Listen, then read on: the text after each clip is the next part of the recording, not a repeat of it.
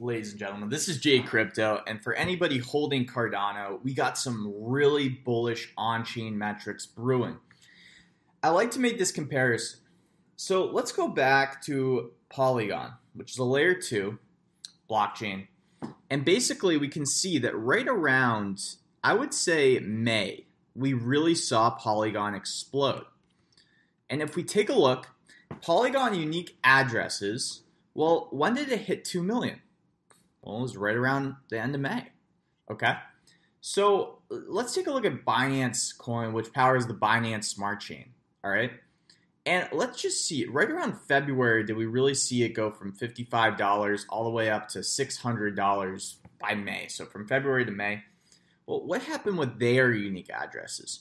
Well, it was really around February that they hit 2 million unique addresses, okay? This is because they were able to launch smart contracts, able to build dApps, able to build places that people can put their crypto to work, put their crypto into, and then boom. Now we have almost 112 million unique addresses. Think about that for 1 second. Okay. Now that you've thought about that, where's Cardano? Well, it was only recently that Cardano hit that 2 million mark, same as Binance Smart Chain in February, same as Polygon in May, end of May. And let's just check this out, okay? So they just hit 2 million November 2nd, and I mean, that's a big deal, okay?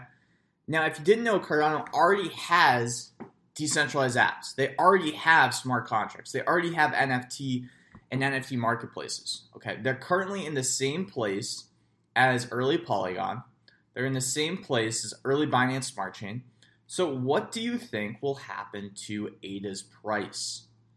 Just a question. Think about it. Okay?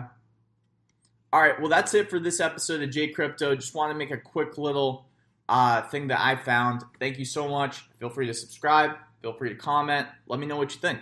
Take care.